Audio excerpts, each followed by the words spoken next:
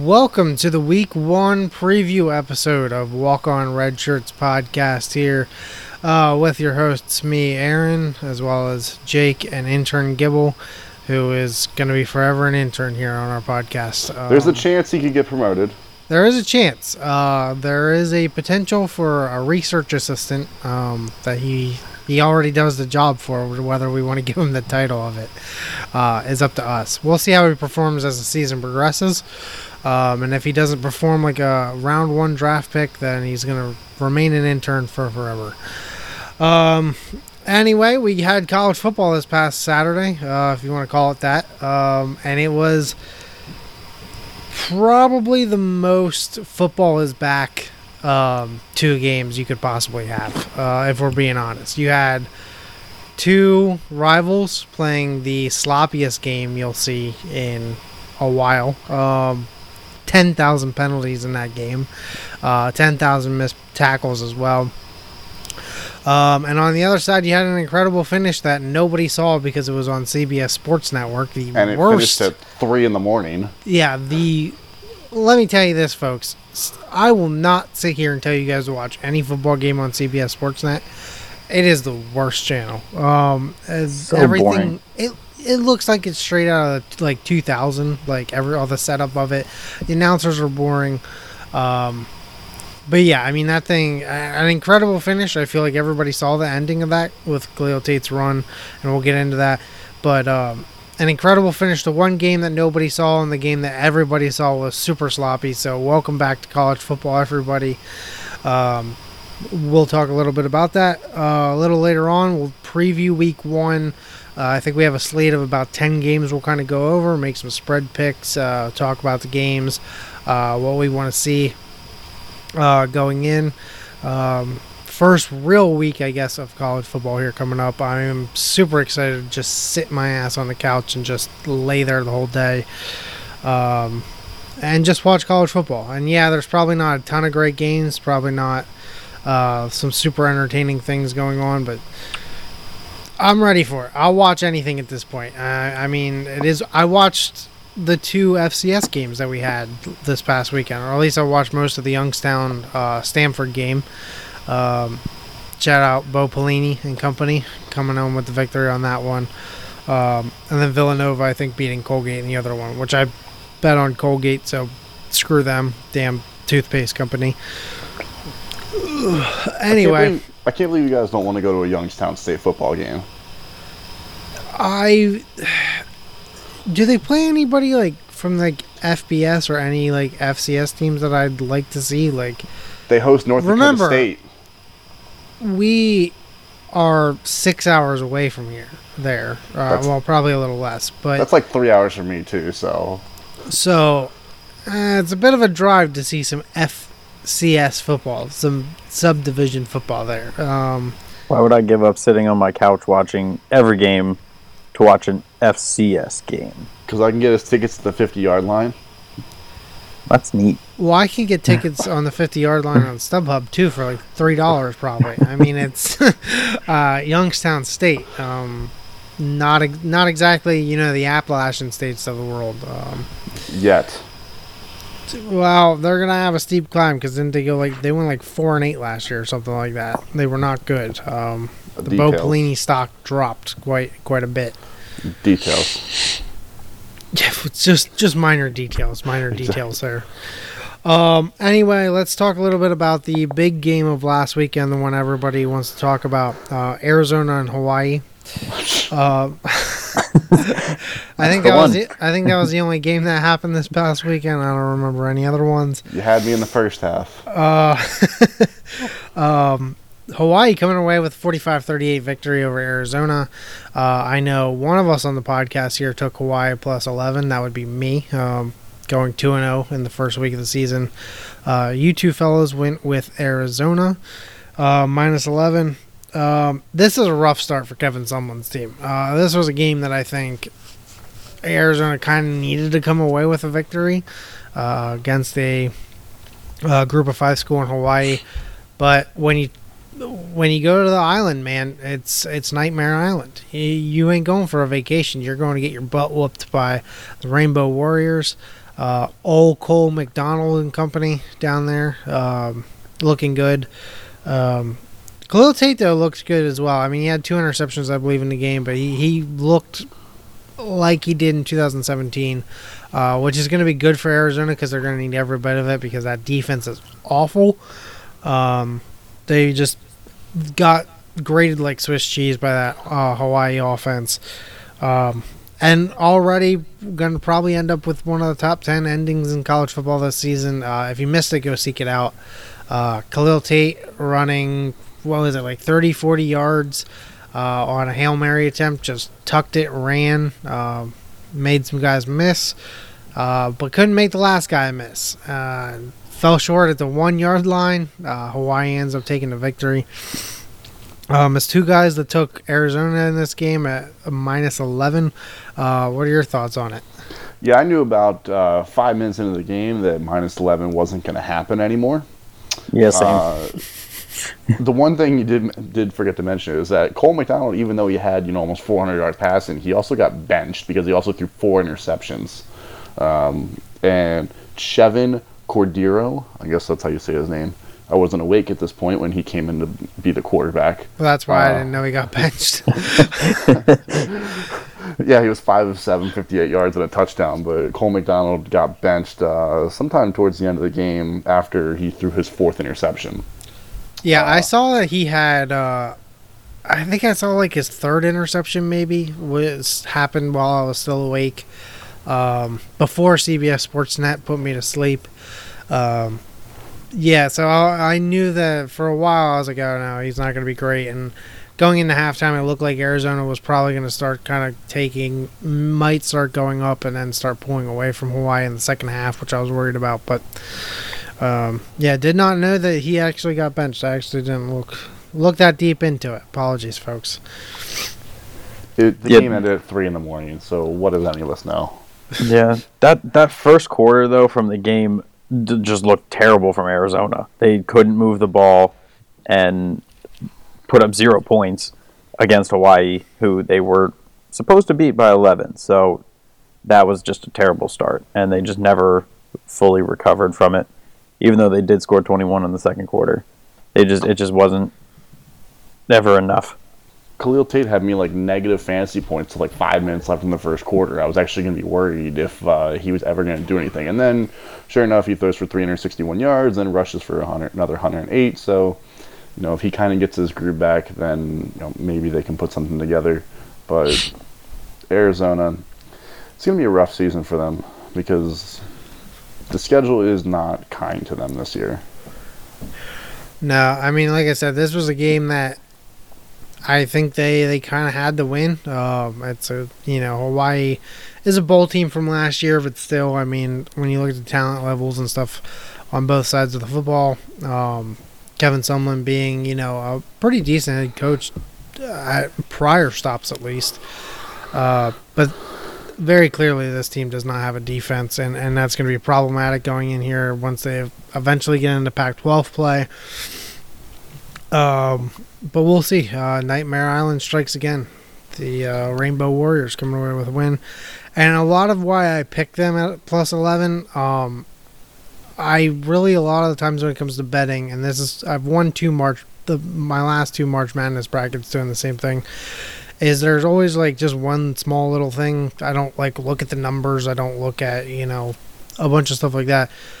I strictly remember Hawaii last year in week 0 being a 17-point underdog or whatever, and then beating Colorado State outright. And I was like, well, now they get a home game in week 0 and, they're an underdog again by 10+ points. I was like, throw it on Hawaii. Hawaii's coming away with a victory. Thought about it from last year. Take them again this year. Next year, I hope they play week 0. If they play Alabama, I'll take whatever the spread is on Hawaii in that game too. Keep rolling, Rainbow Warriors. Make another bowl game. Love the Hawaii Bowl. Always a good time. Great time. Intern Gibble, you got anything else you want to mention on this Hawaii game?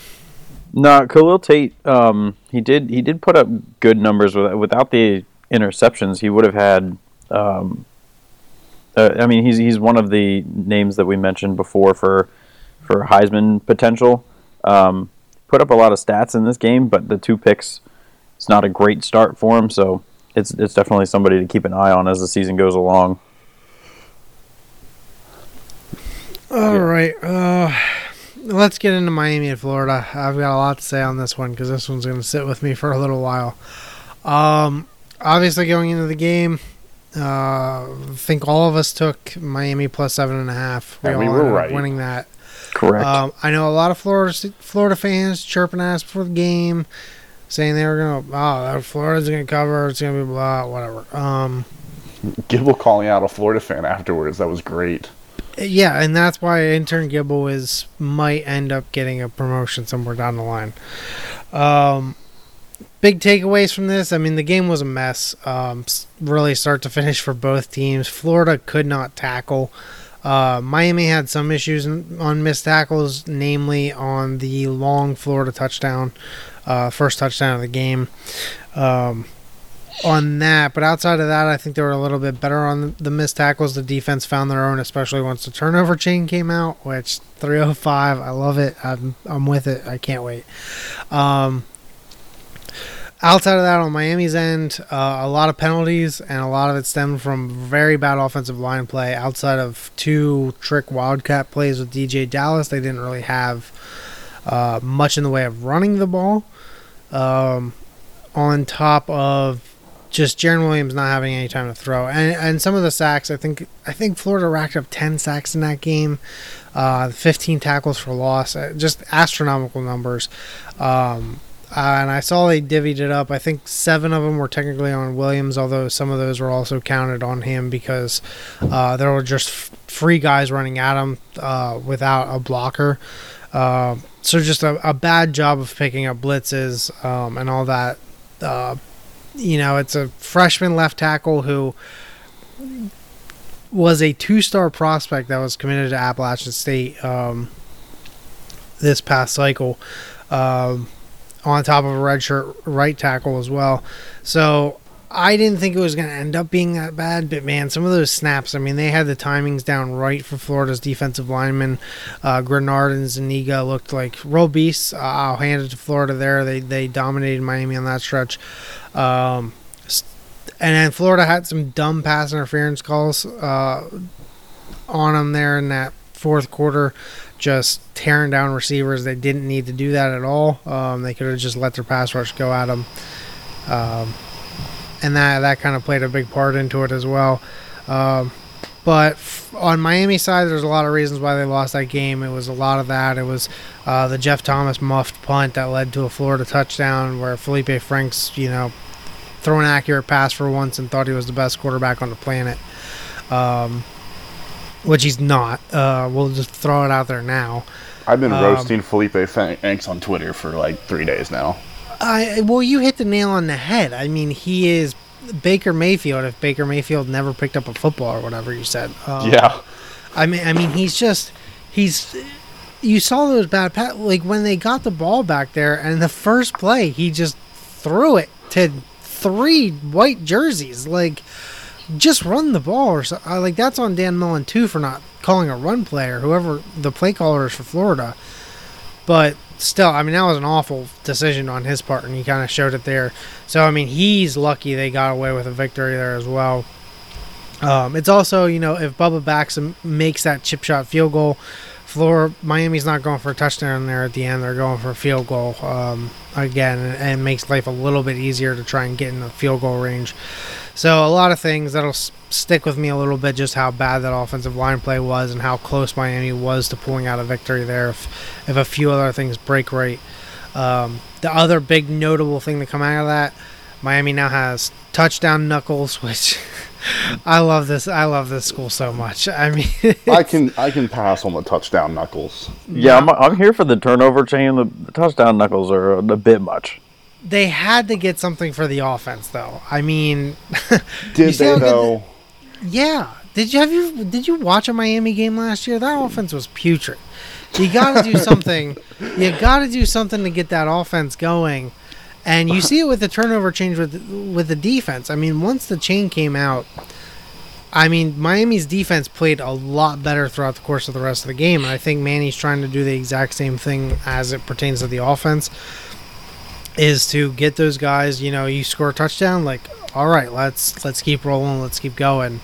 So I'm here with it. I'm here for it. I can't wait for there to be a pick six so a guy gets to wear both. That's going to be great. I didn't even think about that. I'm here for that. I'm actually here for that. That was actually a big question. Some of the Miami accounts I follow, that was a big question. I guess Manny Diaz did answer on the radio that that will be the case. If a guy does a pick six or a fumble recovery or whatever, he gets to wear both. So I'm here for that. I can't wait. But that's all I really have on the Miami-Florida game. As a Miami fan, I wanted to go a little more in depth with that. What are your guys' takes on that game? My main take is, other than nobody knows how to tackle, apparently, anybody in that entire game thought tackling was optional. It looked like they were playing two-hand touch it for a while. The last drive of Miami, I went back to look at it again because it was just an abomination. Miami had 10 plays and went -2 yards. Yeah, I mean, it was bad. I mean, we all saw, like, what happened, too. Like, I mean, there was no chance they were going to get that fourth down. And Florida's receiver just drags the dude to the ground, or cornerback drags the receiver to the ground. And it's just like, what are you doing, man? It was like it was 4th and 34, and somehow you get a pass interference call. Like, dude, you don't touch him at all, and instead he just like put his shoulder into his helmet practically, if I remember the play right. And they'd called a bunch of like ticky tack pass interference. I had said it on Twitter. Like, there was a few. The first two on Miami were pretty ticky tack earlier in the game, and I was like, well, if they're gonna call it that way, I was like, when it's 4th and 34, I was just like, bomb one deep to Jeff Thomas or somebody and just watch Florida State get flagged. I was like, guaranteed it's going to happen. And that's exactly what happened. Now, it wasn't ticky-tack. I mean, he literally threw the receiver to the ground like an idiot. So that was the most clear pass interference call the entire game, and it came at the worst possible moment for Florida when it was 4th and 34 to give them a brand new set of downs. I mean, the one thing you don't do is just pass interference on that. Like, let the guy catch the ball. Like, there's two guys around him. Like, I mean, granted, they couldn't tackle with shit, so yeah, Jeff Thomas probably ends up with a touchdown if they don't drag him to the ground, but still, I mean, it was one of those things that, and then you see another pass interference down the line. Again, they dragged the guy to the ground or whatever, and then a third one that got called back, which, when they threw the flag on that, I was like, oh my God. I was like, Miami's going to win this on 3 pass interference flags. Oh, I was laughing, and I was hoping it was going to happen. One quick pass or something. Like, they're going to have 3 sacks on this drive, 3 pass interference calls, and end up winning this game. And when they called it back, I was like, well, that's the game. I was like, there's not a chance. Miami's not going to score a touchdown here. And Florida just went back, blitzed them a few more times. Williams ended up on the ground. And that was the game. So, yeah, I mean, a bit of a disappointment, especially with Miami being as close as they were. I know a lot in the lead-up I had said that I don't think they'd win the game. But obviously my mood on that changes as that game's progressing, taking a lead in the halftime and all that stuff. So, but I will say I liked a lot from what I saw from Miami. If they can get that O-line shored up, which they have North Carolina, Bethune-Cookman, and Central Michigan the next 3 weeks. And a bye week this week. So I think by the time they get to the Virginia and Virginia Tech games, I think they'll be a little bit better and more experienced too. I mean, a 2-star left tackle prospect starting his first game against an SEC defensive line. I don't know why I thought that would end up going better than it did, but it clearly did not. And same on the right tackle side, redshirt freshman. So, I mean, I'm not terribly shocked, but I was definitely hoping it would be a little bit better than what it ended up with. And I liked a lot from what I saw with Jaron Williams and Manny Diaz and stuff, but they'll get things right. I'm not worried about it. I know I've heard people tell me, like, oh, like maybe only 8 wins this year. I'm not seeing it. I still saw a talented team that, as the season progresses, I think they're going to get better and better. I think it's just experience. 2 guys starting their first time on the offensive line. I think the center might have been his first start, too. First start for the quarterback. It's going to take a little bit of time. Playing an SEC team that hard in the first game of the season, lot to like in my opinion. Trying not to be too upset about it, but it is what it is. Anything else you guys got on this game?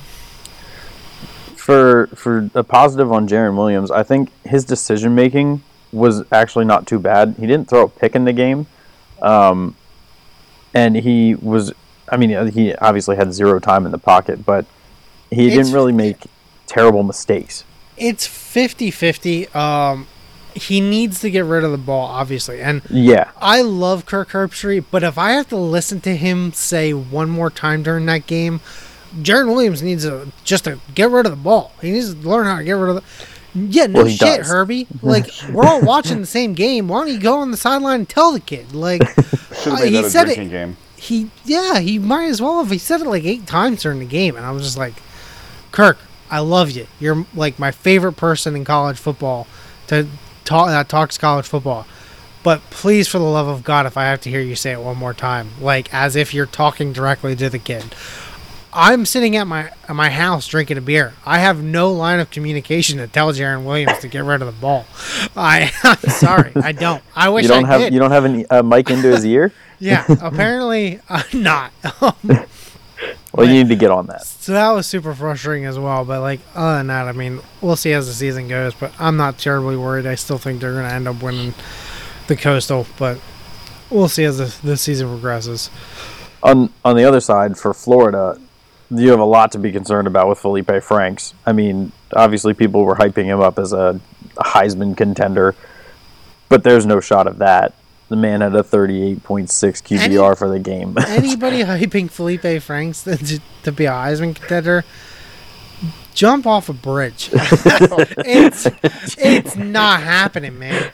He just isn't good. He's not good. I mean, they scored a touchdown, when they started off at like the 20-yard line when Thomas muffed the ball. Like, he didn't do a whole lot that game. He didn't actually do anything. And he threw a screen pass that went for 75 yards. Take that away, and he had, 38 yards in the first half? Yeah, or something like that. The stat line. It was like 6 of 8 for like 60 yards or something like that. Yeah, he hit a screen pass that the dude, Miami had like 8 missed tackles on the play, but and that was most of his yardage right there. But I mean, on top of that, like he was able between the two quarterbacks, it was clear that Franks has played more because he was actually able to get the ball away under pressure a little bit better.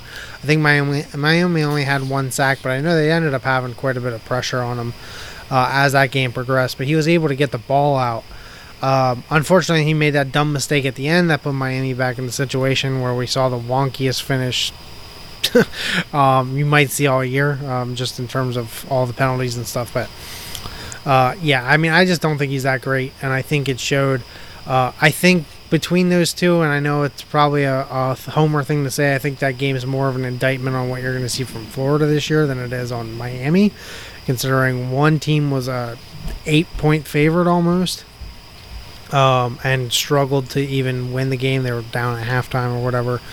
But that's kind of my takeaway on it. I think Florida's defense looks good. I think they're going to be good as long as they can learn how to tackle. They can get pressure up front, but we'll see. Looking at that team, and there's plenty of time to go in the season for Florida, so I'm not writing them off. But that team right there, got to have improvements before that team plays Georgia, or else they're going to get mud stomped in that game. So the only last thing I want to add is Brevin Jordan is for real as a tight end. That dude can play, and I was reading tight end you. Yeah, sure. I'm pretty sure it's Iowa, but okay. And then Iowa, they feed everybody corn out there. And I was reading some of the Florida fans' reactions after the game, and there's a fair amount of them that think that Felipe Franks is going to get benched by the end of September for the young kid Emory Jones. They think that he might have some more potential and less arrogance. That'd be good for them. I think if you don't see Emory Jones start or get into games and stuff like that, I wouldn't be shocked if he left the program. I mean, it's one of those situations we see guys, that are super talented that have to ride the bench. And I mean, it damn near happened with Jaron Williams. He almost transferred this past offseason because he didn't get any playing time last year. But where a kid that talented, if he really is that talented, might he keeps watching Felipe Franks crap the bed and just not play well and thinks he can be better, he might just leave the program because he thinks, I'm not getting a fair shot here. I'm out.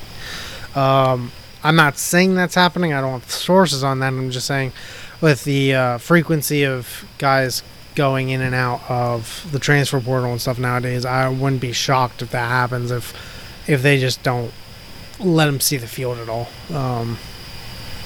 If he continues to play that way. For sure.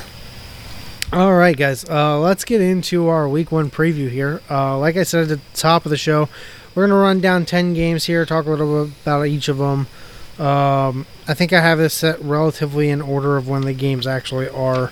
We'll pick our, who we're picking for the spread and stuff like that as we keep track, who we think might win the game, stuff like that. So let's get kickstarted here with UCLA at Cincinnati. Cincinnati is a 2.5 point favorite currently. This game is Thursday on ESPN at 7 o'clock. It is the Pat McAfee, Matt Hasselbeck game, an Adam Amin game. Super excited for that. UCLA and Cincinnati played last year. I believe Cincinnati traveled to UCLA, beat them 26-17. Michael Warren is back for the Cincinnati Bearcats. I think he ran for $1 something last year and 3 touchdowns. Over the course of the season, I think he ran for 1,300 yards and like 19 or 20 touchdowns as well. So he's a beast in the backfield for that Cincinnati Bearcats team. UCLA, though, played like crap the first half of the season. Their last 4 games, the offense, that Chip Kelly offense, started to turn it on a bit. I think they averaged about 32 points a game over that span. Did not make a bowl game, which I think is why we're seeing the number where it is at 2.5. I think there's a lot of hype behind UCLA coming into the season after the way they finished off last season. Pass it over to you, Jake. What's your thoughts on this game? I think this game is going to be, I think the line's accurate. This game, I want to say talent-wise, is actually closer than what people think, just because UCLA is a Power 5 school and Cincinnati is not. People commonly think that the talent level is vastly different, but UCLA was kind of left bare when Chip Kelly got there. There was a couple players with talent, but there wasn't a ton. One guy on defense, I guess he is questionable, is Darnay Holmes, who's a cornerback. One of the better cornerbacks in the Pac-12. He could give Cincinnati some fits if they try throwing the ball at all. Last year Cincinnati started a true freshman at quarterback with Desmond Ridder. It's based off my research, he came in during the UCLA game last year and helped them win that game. He threw 20 touchdowns, 5 interceptions, so played fairly well. It's going to be huge for them, especially at home. That gives them a little bit extra advantage. Not that UCLA has that much of a home field advantage because they play in the Rose Bowl, which is like an hour from their campus. But this is going to be really, really close. I've looked at this game for a while, and I still don't know which way I'm picking. All right. Pass it over to you, Intern Gibble. I'll give you a little bit more time to make your decision on that. Yeah, I feel the same. I think this one's just a toss-up. I think that, like Jake said, the talent level is pretty close to the same. The only thing that I think really can give an edge to Cincinnati is they have a little bit more experience that came back than UCLA did. But, I really got no idea which way I'm going either. I'm just going to do it on the fly. Alrighty. I look at this and I see 2 teams that play relatively different. I mean, when you look at Cincinnati, they're going to play hard-nosed defense. And they're going to pound the ball with their running game on offense. Quarterback, he's going to throw his 20 passes or whatever throughout the course of the game. Try to limit mistakes. UCLA is going to come out firing on that offense. They return a lot up there.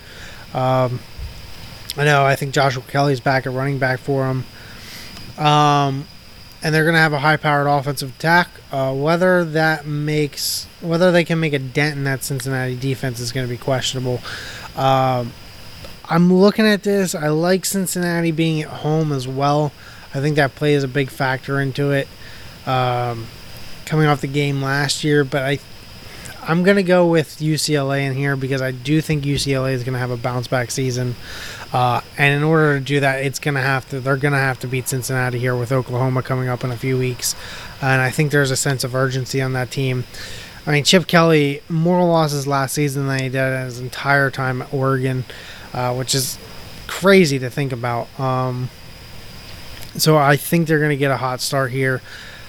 Cincy, at the same time, though, I think about Cincy. It's going to be a night game, Nippert Stadium, one of the oldest stadiums in college football. It's going to be rocking. It's going to be loud. But I'm going to take UCLA here. I like their quarterback situation a little bit better.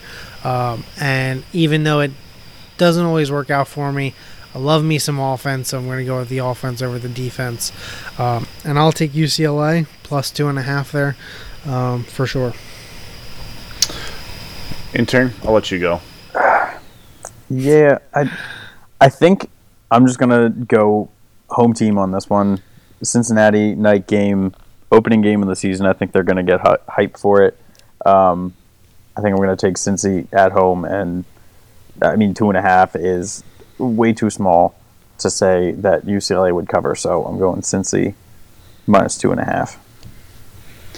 Yeah, I'm in the same boat as you, Intern. I think at home, I think that's the difference. They usually say wherever you're at is worth 3 points, so they're essentially saying because it's in Cincinnati, that's why they have the advantage. If this was played on neutral site, you'd be almost looking at a push. So I'll go with Vegas. I'll say 2.5 for Cincinnati. That's fair. You guys got to play catch up anyway here, so exactly. Well, it's one game. Yeah, but I'm going undefeated this season, so it's fine. Sure. It's going to take a lot. You're not winning from here on out now. Now that you said that. You're going 0-10 this week, and I hope you realize that. Probably. The other thing that I look at Cincinnati, and next week they have to travel. They got to go across the state or whatever to Columbus. I don't know the geography. An hour and a half. Ohio that well. You've been to Cincinnati. Okay, that doesn't mean I know the geography. I know Cleveland and Cincy aren't close to each other. He told me that 7 times on that trip. And Columbus is like in the middle of the state. I know I asked a few years ago about the Miami-Toledo game, and you told me that's far away from Columbus as well. I don't know. I just assumed all the big cities in Ohio were like close together, but as it turns out, none of them are. So no. Yeah, but anyway, they got to travel to wherever Cincy is to wherever Columbus is. Cincy's south because it's Kentucky. Speaking of Kentucky, breaking news I saw today, they are serving Skyline Chili at the games this year, so Kentucky confirmed to not make a bowl game this season. Absolutely confirmed. We'll move on here. Another Thursday night game. We have Georgia Tech traveling. The schedule god's not doing him any favors. Georgia Tech starts the season traveling to number 1 ranked Clemson. Clemson is a 36-point favorite here. This is Thursday night on the brand new ACC network at 7 o'clock. I'm just going to get it out of the way. I think Clemson covers a 36. I am a little tempted to not take it. It's hard to think like this early in the season, especially seeing that Florida-Miami game where there's a slop fest. But I don't think there's going to be a ton of sloppy play from Clemson early on. Maybe their defensive line, getting a bunch of guys in there who didn't start last year that much. Maybe that's a little bit of a fit for them. But I don't think Georgia Tech's doing anything offensively or defensively in this game. It's Jeff Collins' first game, a ton of new talent. They don't even they're not even running a depth chart this year, apparently, from what I heard. It's just basically like whoever the better guy is gets to play or whatever. Something stupid like that. Very woke football by Jeff Collins. So I'm gonna take Clemson to win. I think they ended up winning this game like 52-0. If I'm being honest, I'm sorry, Georgia Tech fans. It's gonna take a little while for that team to get rolling, and facing Clemson on the road and at Clemson on a Thursday night is the worst possible way to start this season. So apologies, but I'm taking Clemson to cover 36. I feel like I'm Desmond Howard last year when they made them pick the Tennessee-Alabama game. Like, why is this game even on our docket almost? Like, this is a bloodbath waiting to happen. Well, it's on the docket because, I mean, I'm not going to bother asking you who you think's going to win the game straight up. But, Fair. like, 36 is a lot of points to cover for any team, really. I mean, you're talking about 5 touchdowns here, so... This is going to be bad. Like, Georgia Tech might be able to play some decent defense and get a couple stops in the second half when Trevor Lawrence isn't playing anymore. 36 is a lot of points, and I read somewhere that how many games Clemson didn't cover last year was like more than half, I believe. I'm going to take Georgia Tech to cover 36. I think they win by 35, which is still covering.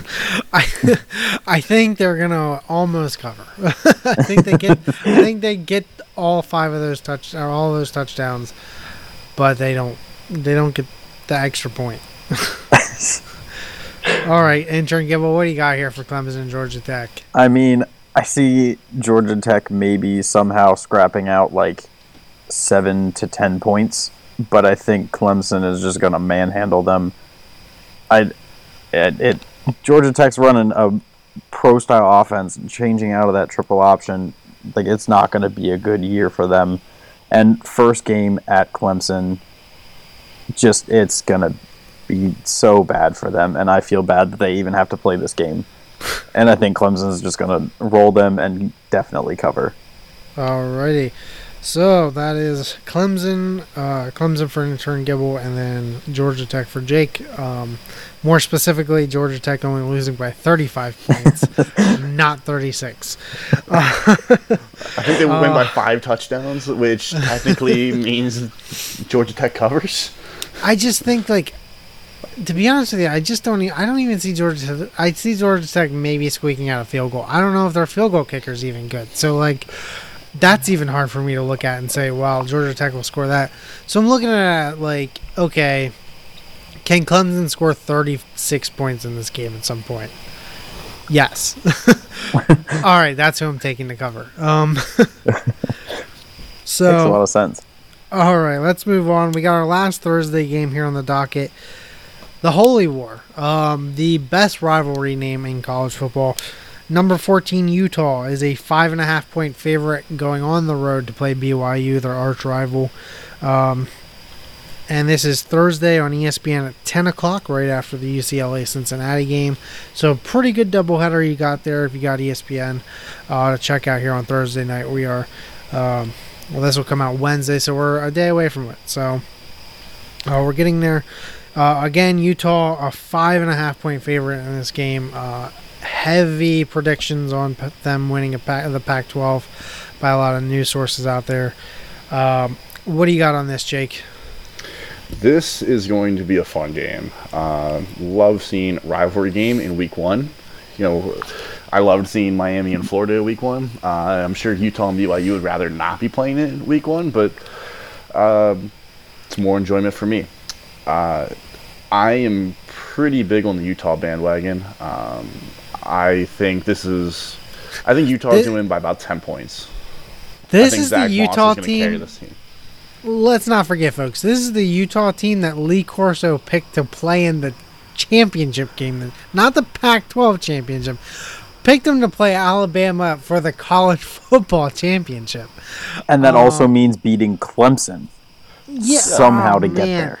When that graphic showed up, I was just like, wow.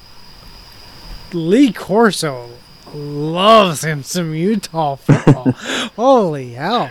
I mean, I like Utah too, but I haven't seen anybody say they were going to even make the playoffs, let alone be in the title game.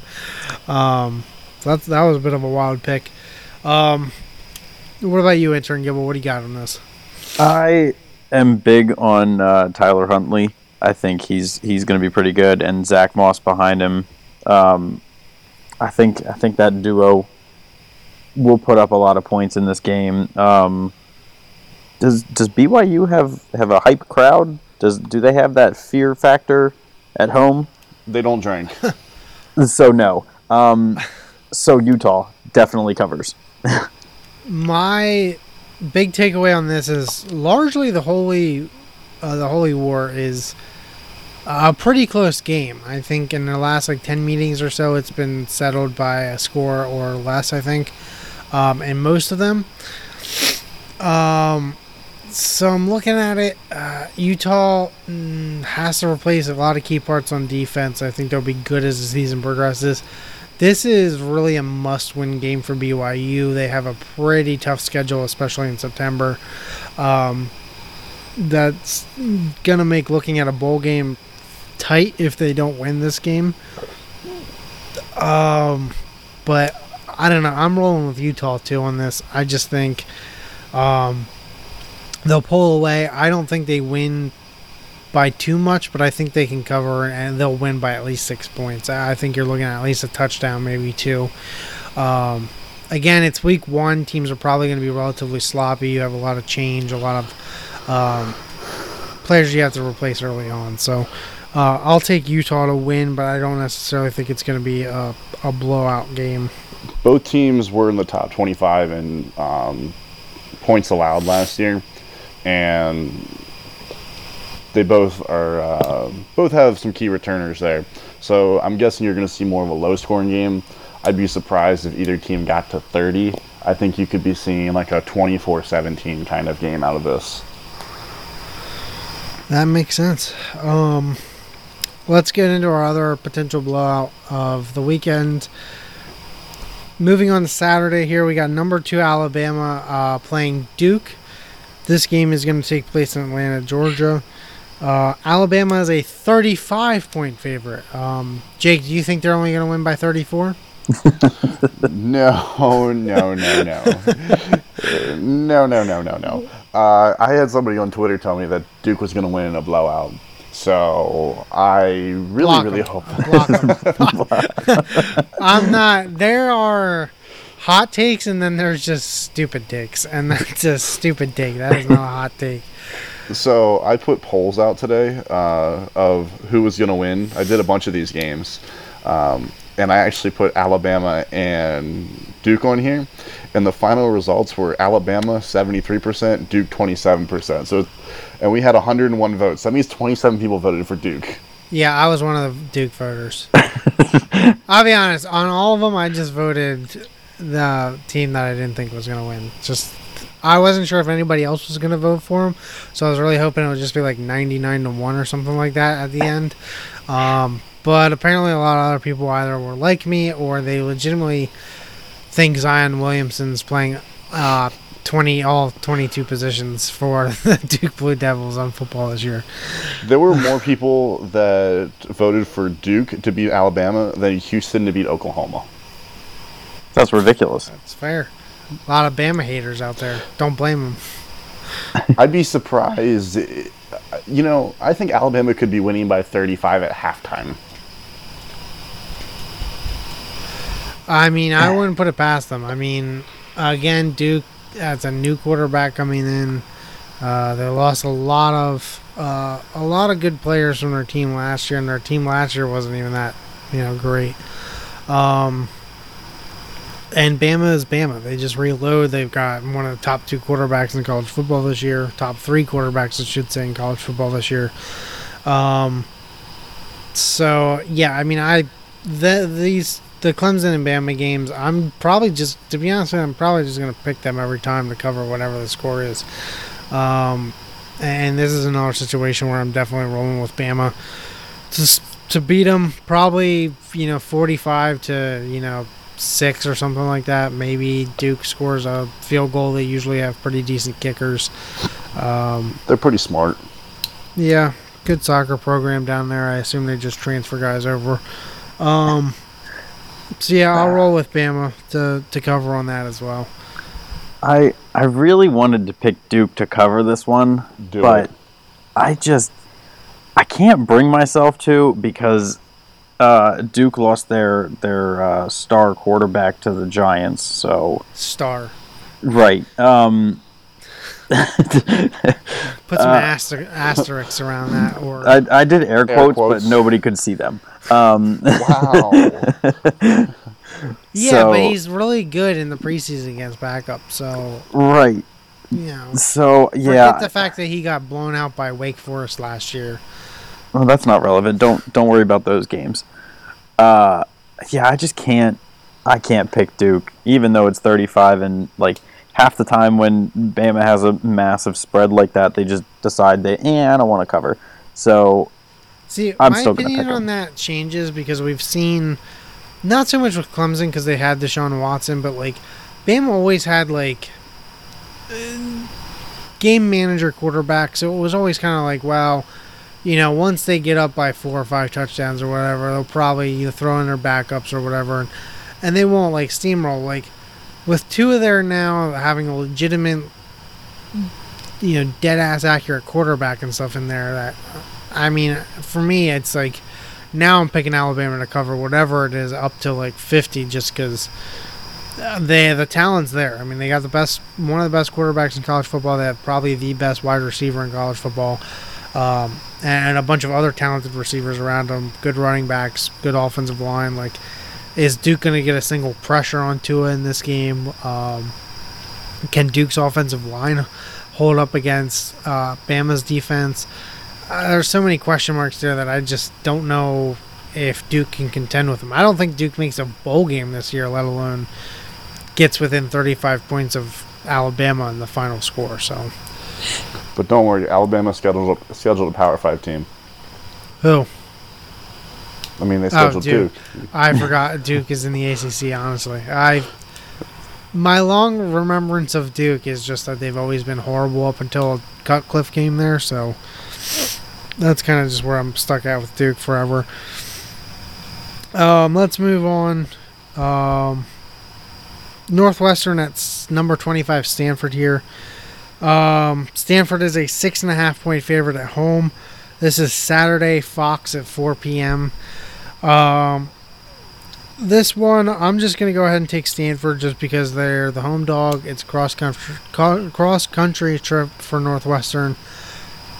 Northwestern obviously gets Hunter Johnson, and there's probably the most high-profile quarterback they've had, at least in recent memory.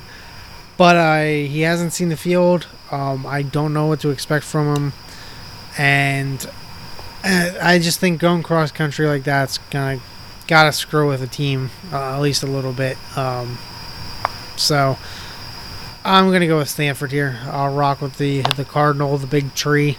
I'm not huge on the 6.5, but I feel confident enough that they can win by a touchdown that I'll take it. I probably wouldn't go. I'd probably take Northwestern if I saw it anywhere from 7.5 or under, or over. So roll with Stanford here for me. What about you, intern Gibble?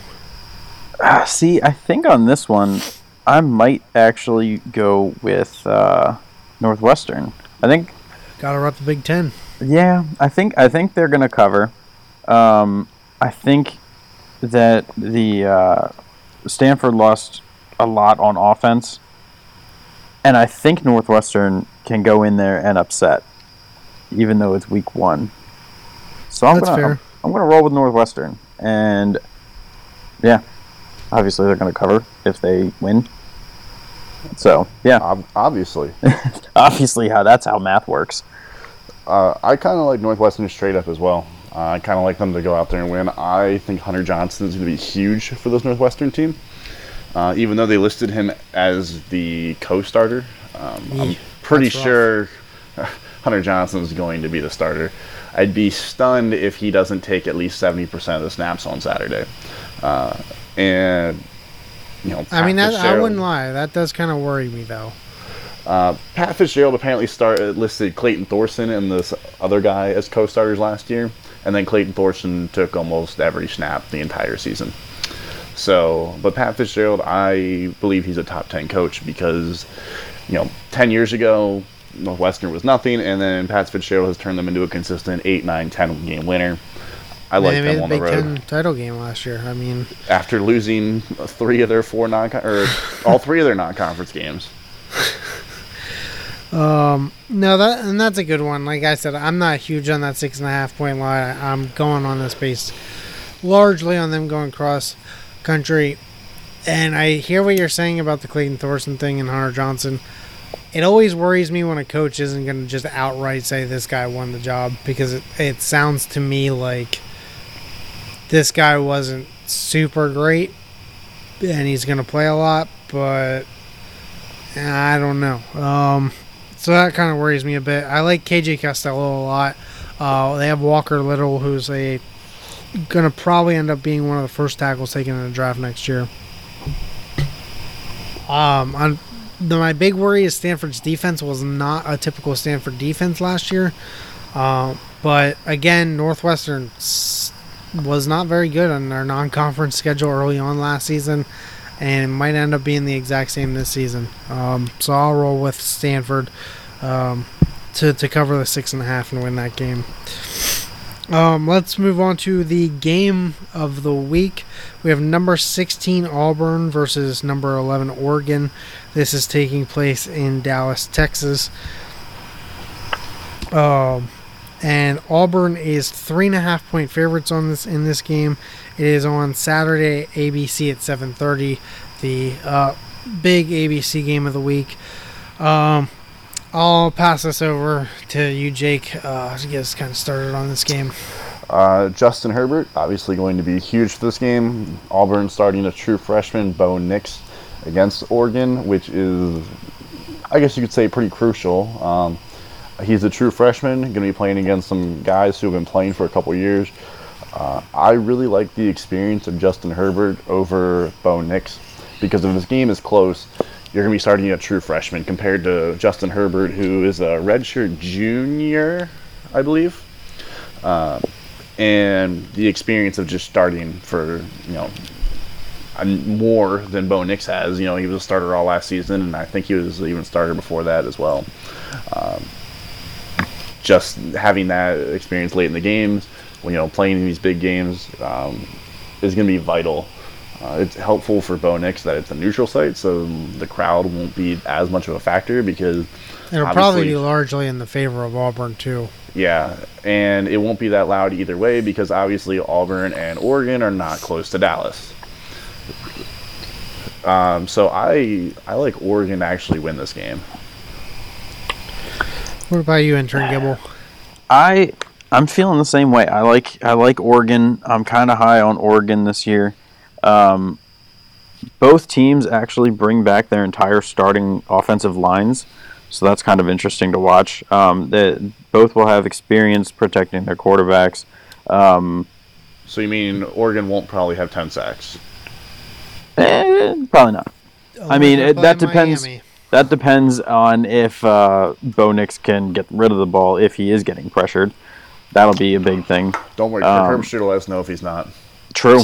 We will definitely be informed. It about 10,000 times. Yeah. Good old Kirk. I think also the wide receivers for Oregon, they've got 3 experienced guys coming back. I think just all around the experience on offense, I think for the Ducks is going to overpower Auburn, and I think Oregon's going to come in and win. Yeah, I'm going to roll with Oregon too. Love Justin Herbert. For a while there, I was thinking about Auburn. I'm not entirely sure what to see out of both teams. I mean, for Herbert, it's going to largely come down to whether his receivers can hold on to the football and catch the ball. That was our big issue on offense last year. They're going to need to get the run game going a little bit better as well. But like you mentioned, Jake, for me it comes down to the quarterback play. I have no idea what to expect out of Bo Nix. I know I'm very excited about Gus Malzahn calling plays again. But the first game, a big game, we saw it with Miami last week, starting a freshman quarterback. I'm just not buying into that. I'll take the seasoned veteran senior who's played in some big games already. And I'll take Oregon to at least cover that 3.5. I think at worst maybe they lose by a field goal here. I don't feel super comfortable with Auburn going higher than a field goal. If it was like 2.5, maybe I'd roll Auburn there. I think it'll be a close game. It's going to be certainly interesting to watch. And I'm going to be definitely keeping an eye on Justin Herbert, just in case he ends up becoming the Dolphins quarterback next year. So yeah, I'll take Oregon plus 3.5 as well with you guys for that game. Before we move on, I'll let you guys change your Duke picks if you want. Alabama running backs Najee Harris and Brian Robinson we suspended for the first half of the game against Duke. Do you want to change your picks? Whoa. Oh no! So they're gonna have to roll with 3 of their other 5-star running backs. Shucks. Well, wait, don't forget. Wasn't it Trey Sermon? Is that their other He running plays for back? Oklahoma. Oh nope. Yep, wrong guy. Trey Sanders. It was Trey. There you go. My bad. He also is going to miss the entire season, so that's their third string running back. So they're going to have to roll with like 4 and 5. Oh No, shucks! Tua's gonna have to throw the ball They're just going to 30 run 5 wide times. the entire first half. Shucks, man! Can't believe it. They're just going to throw 5 wide and throw it to the ridiculous Throw it receivers for Every one single half. play. Yeah, Yeah, they're just I going to mean, score crazy fast. They'll run 30 offensive plays. There will be 30 passes from Tua. He'll go 27 of 30 for 350 yards and 7 touchdowns. I mean, That makes me think it's going to get worse. If they're just throwing the ball instead of running it, it's just going to get worse. yeah, It's going to be so much because worse. even when because then the clock stops after a first down. So like it's going to be longer that you have to watch Bama too. So And his 3 incompletions, the clock stops then too. Oh, darn. Shucks, I'm gonna still roll with Bama to cover that 35. I think I think it actually gets worse now. Yeah, I agree.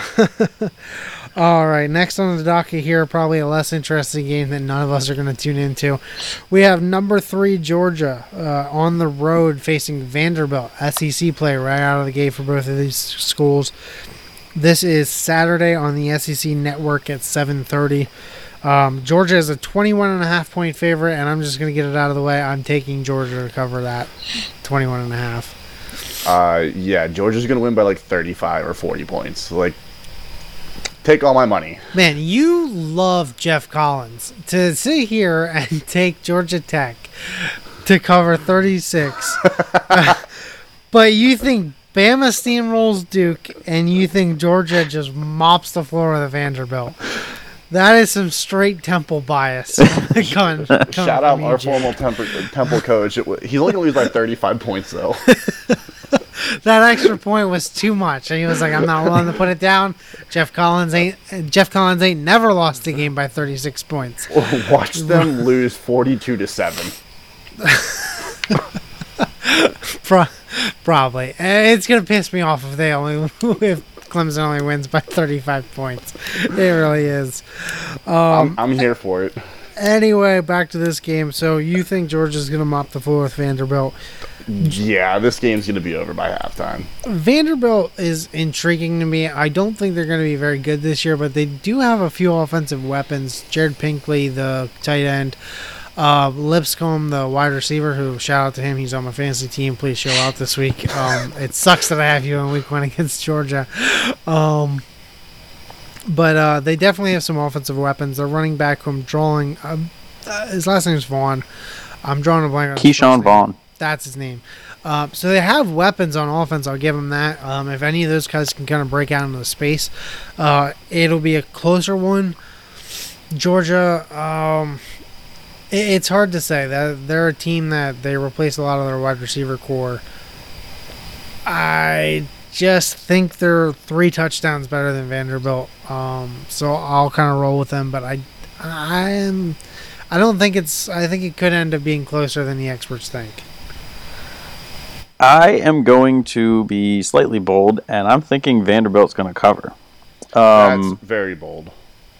Yeah, I think they have a little bit more offensive weapons. Last year at home, they didn't really get blown out by any teams.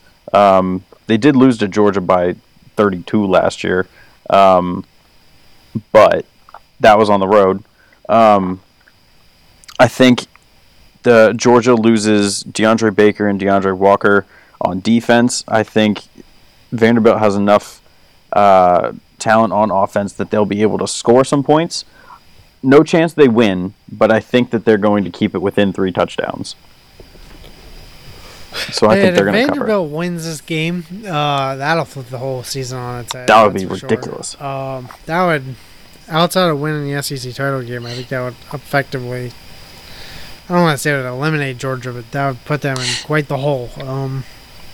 If this was a March Madness bracket, that would just be a bracket buster. That'd be like a 14 seed beating a 3 seed. Georgia's ranked number 3 in the country out of 130 schools. That is a 16 over a 1. Well, Vanderbilt's not a 16 seed. That's what I'm saying. That's why I made it a 14-3. I'd go to a 2-15 maybe. Yeah, that's probably closer. That's probably, yeah. But I don't know. It's closer. I would certainly be shocked if Vanderbilt won. But like I said, I mean, they have offensive weapons. I don't know how their quarterback situation is this season. I think they got Riley Neal from Ball State. That's not a great sign that you're taking MAC quarterbacks, I guess. But I don't know if he's the starter or who the starter is for Vanderbilt. I haven't really checked into that. But yeah, I'll roll with Georgia. I think they're 3 better. I think if this was maybe up towards 28, I'd probably lean more towards Vanderbilt there, especially being at home. But I'll roll with Georgia there. Getting into the one that I know Jake probably wants to talk about the most, yes. Based on the Twitter account this week. We have Boise State traveling on the road to a neutral site game. In Jacksonville. To play Florida State. So make sense of that, if you will. Florida State is a 5.5-point favorite. This game is Saturday night on ESPN at 7 o'clock, so it's a very good doubleheader to watch with the Auburn-Oregon game. Jake, I'm just going to let you have it. Have the floor. I know you want to talk about this one. Should the game get played, because there is a tropical storm going to hit Florida this weekend. Is it a hurricane or a tropical storm? Tropical storm, but apparently Play the damn game. I agree. Dumb question. Move on. I agree. Play the game. It won't be that bad. Only winds of like 70 miles an hour. You can kick an extra point in that. Just kick it hard left. It'll go to the right. See, if the kickers have it at their back, they can kick it like a 65-yard field goal. Are you kidding? It's 70-mile winds. You can kick a 90-yard field goal if you really wanted to. Okay, go for it. Anyways, I am huge on the Boise State bandwagon, and I don't think Willie Taggart is that good of a coach. I have Boise State winning this straight up. I have Boise State winning by 7 points. Boise is starting a freshman, and I don't care. I know I just talked about how Bowditch is a freshman, but I don't care. Boise State traveling cross country to play a air quotes neutral site game with a freshman quarterback and a fresh running back and fresh everything on that entire team. This is more of an indictment on Willie Taggart that he took them straight up like that. Which I don't blame you. I've talked to a lot of people. I know a lot of people think that Boise's going to win this game. A lot of that based on Florida State. Intern Gibble, what's your opinion on this game? I don't know. Both teams. Well, Florida State's bad. Boise State is a solid team. Can they go across the country and win?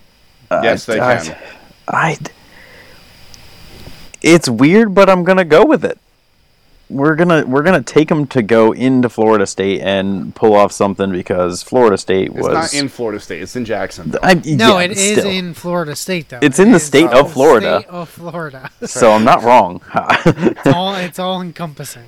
They won 5 games last. Florida State won 5 games last year. It's just we're going Boise State just for the heck of it.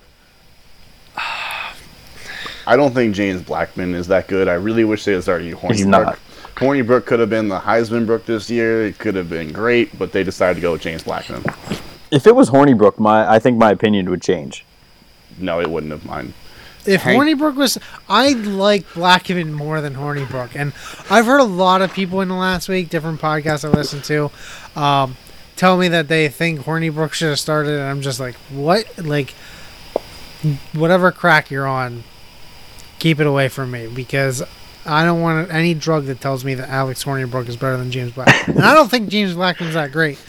I think Alex Torneybrook is not very good at all. I think he is at best a backup.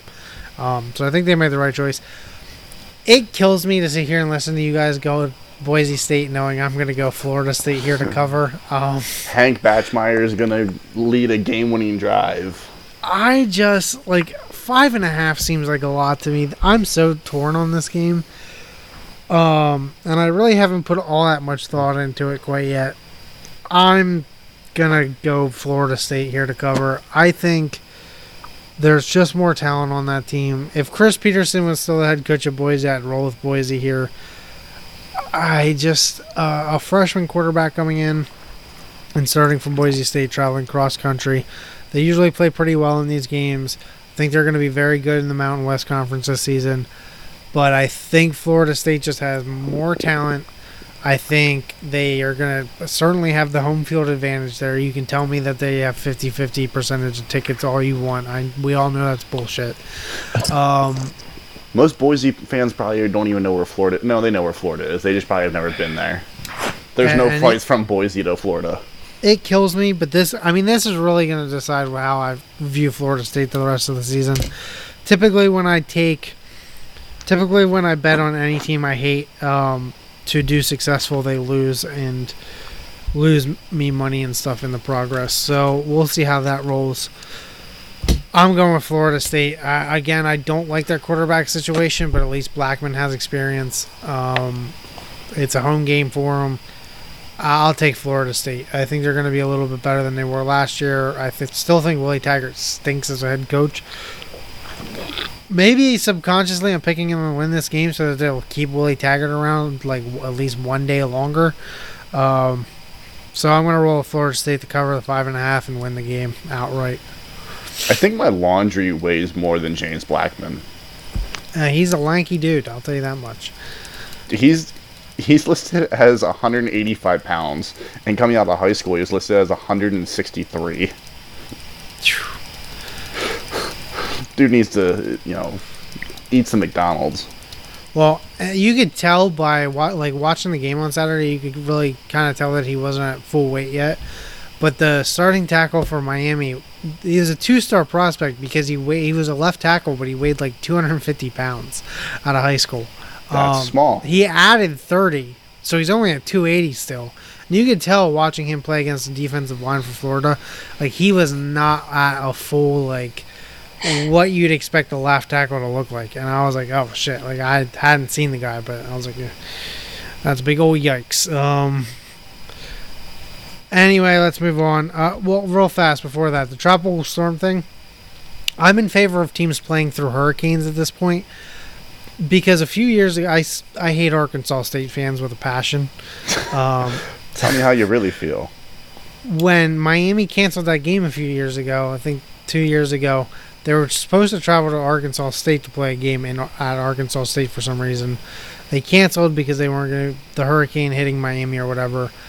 And there was just an influx of Arkansas State fans on Twitter that were saying that the Miami Hurricanes were scared to play the Red Wolves of Arkansas State, and that's why they canceled the game. Not because Miami players have family and stuff in Florida and they wanted to stay with family and stuff during a Category 4 hurricane, but because they were scared of the 7th-ranked Sun Belt team in the conference.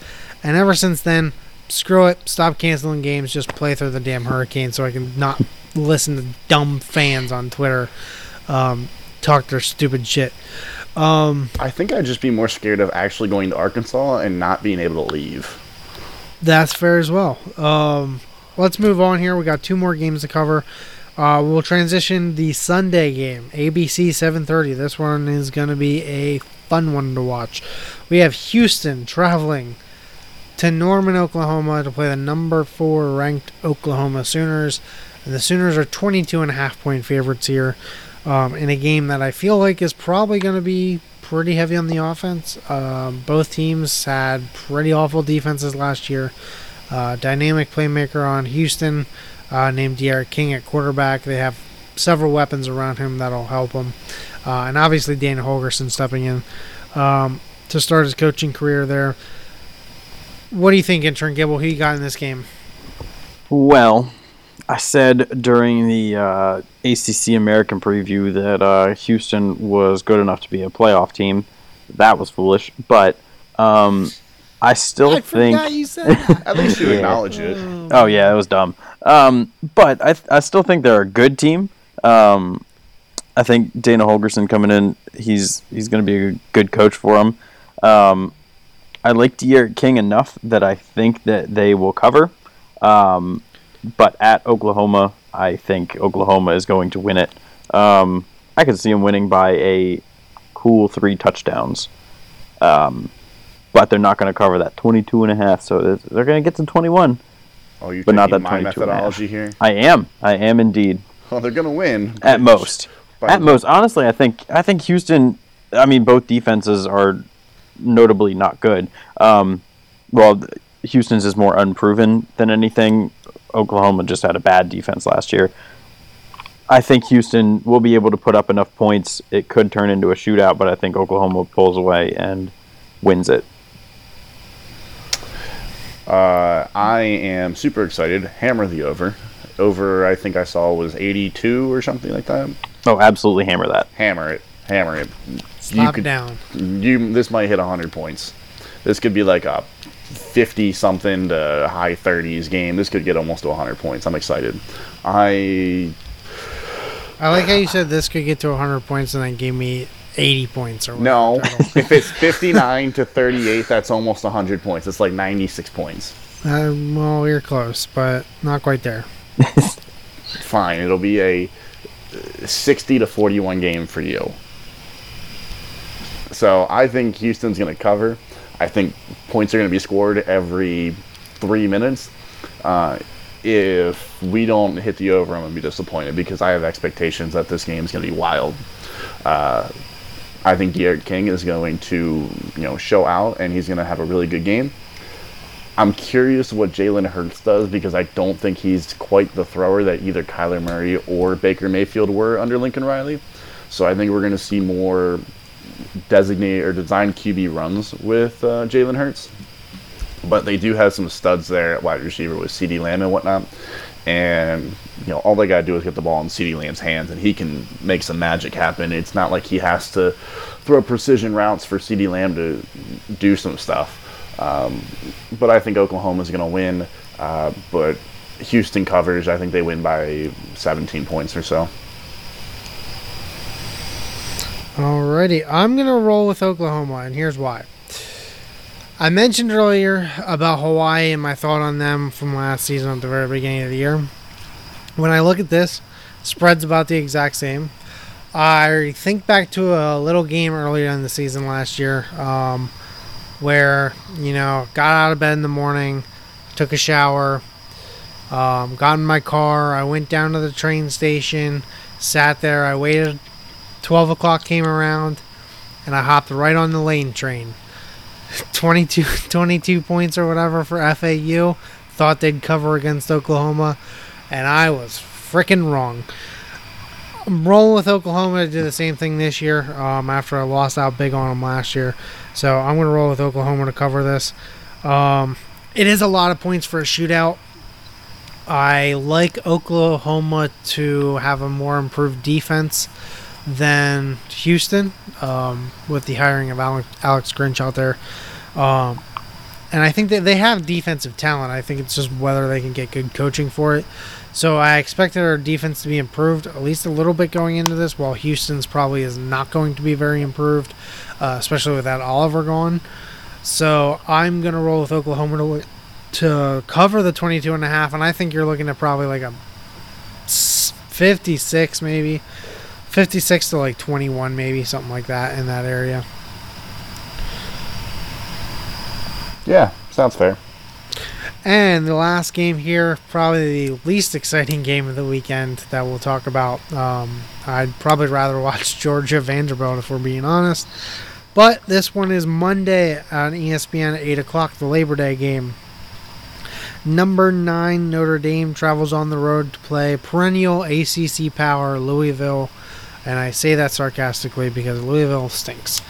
Notre Dame is a 20-point favorite here. This is another one of those big lines, and I just keep biting on it. Until I see more, I'm basing everything off of what I saw last season between teams. And I'm just going to go ahead and put it down on the book. I'm taking Notre Dame to cover the 20. I just don't see a lot of talent with Louisville right now. I've said it before. I think Jawan Pass stinks. So I don't really expect him to be very good. I don't expect really anybody on this Louisville team to be very good, to be honest with you. And I think Notre Dame just has a lot of superior talent all over the field at every position.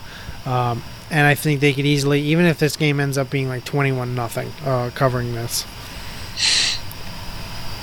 So I think Notre Dame's going to cover because if you look at the last 5 games for Louisville last year, I understand it's a different coach now, but the start of their last 5 games was Wake Forest 56-35, Clemson 77-16, Syracuse 54-23, NC State 52-10, and Kentucky 56-10. So they gave up 54 or more points, 52 or more points, my bad, in their last 5 games. Notre Dame doesn't have that good of an offense, but neither did NC State or Wake Forest. So I'm sure they made some changes on defense.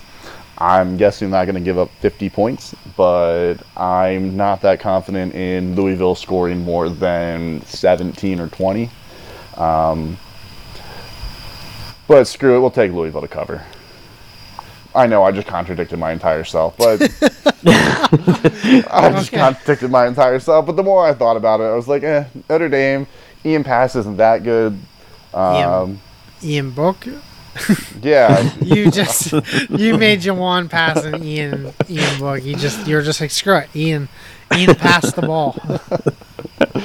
And he does.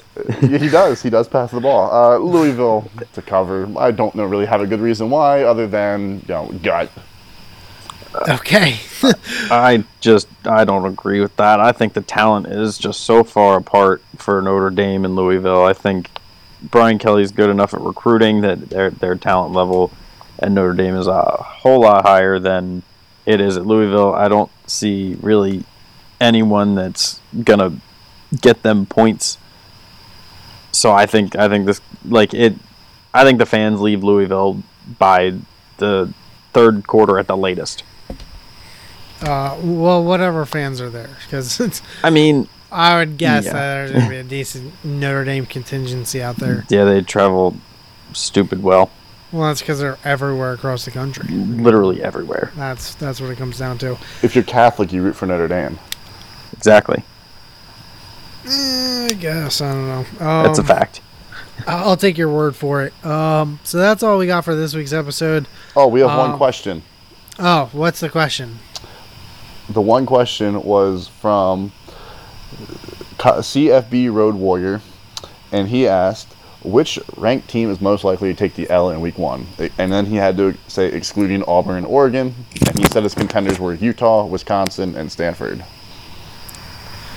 That's fair. I had mentioned before I wasn't super confident in that Stanford pick.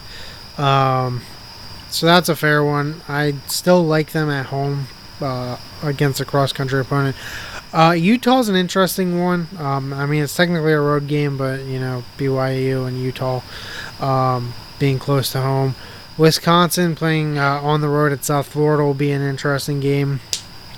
Outside of that, the only road one that crosses my mind would be Duke and Bama? No, Florida Atlantic beating Ohio State possibly. Oh yeah, sure. Why not? Get out of here. Ride that lane train, baby. There's not a ton of teams playing super hard opponents. I had mentioned it in jest the other day that Penn State always gets crap for scheduling bad non-conference teams, and now they officially play the first team in college football history to demote itself to the football FCS in Idaho this week, so that continues that great streak that they have. But outside of the games we talked about, I don't see much that could even really be possible. I'll throw one out here, just on a whim. Iowa and Miami, Ohio, because Iowa always figures out a way to make these games much closer than they should be. They've lost to Northern Iowa. They have lost to MAC teams in the past. I could see this game being much closer just because of Kirk Ferentz. It's possible. I'm more skeptical on that strictly because I don't think Miami, Ohio, like if that was like Ohio, maybe. I don't think Miami, Ohio is all that great. So I think Iowa's fine there. But that is one that like Iowa always getting out of the gate is always slow, especially on offense. So that'll be an interesting one. If I had to sit here, gun to head and pick one, I'd probably go Wisconsin just because it's a road game. South Florida has a lot of talent, but they've not quite been able to put all of it together in recent years. I'm not entirely sure. I think Blake Barnett's still there at the quarterback position. I could be wrong on that. Former Alabama transfer. So they have talent there at South Florida. If they can put it all together, even for just one game against a Wisconsin team who is starting a still young quarterback in Jack Cohn. Obviously, they still have a really tremendous running back in Jonathan Taylor. But that'll be an interesting one to watch for sure. And that would likely be my pick if I had to pick any team. Intern? I'm just going to stick with my Northwestern pick. I still think Northwestern goes in to Stanford and comes out with a victory. But what I'd love to see is Idaho beating Penn State or Middle Tennessee beating Michigan, but that's just a purely biased standpoint. I'd take Middle Tennessee over Michigan. Love it. But most likely, my guess is still Northwestern beats Stanford. Yeah, the other one, BYU could pull it out against Utah as well, but I think the most likely is Northwestern. Cool. All right, folks. Well, that's, again, every week we'll kind of throw it out there, ask some questions, and we'll answer them at the end of the show. We'll be back next week talking about these games, plus a variety of other things that happen in week one here. Sure, there will be a lot of interesting things, probably one or two upsets maybe, if we're fortunate. Maybe unfortunate if it's your team, Ohio State. So we'll see you guys next week for our week 2 preview, week 1 wrap up. Shoot your questions at us when Jake posts the questions on our Twitter account. Subscribe to us, give us a 5-star rating wherever you're listening. We'll be back next week with a brand new episode. Have fun watching college football, everybody.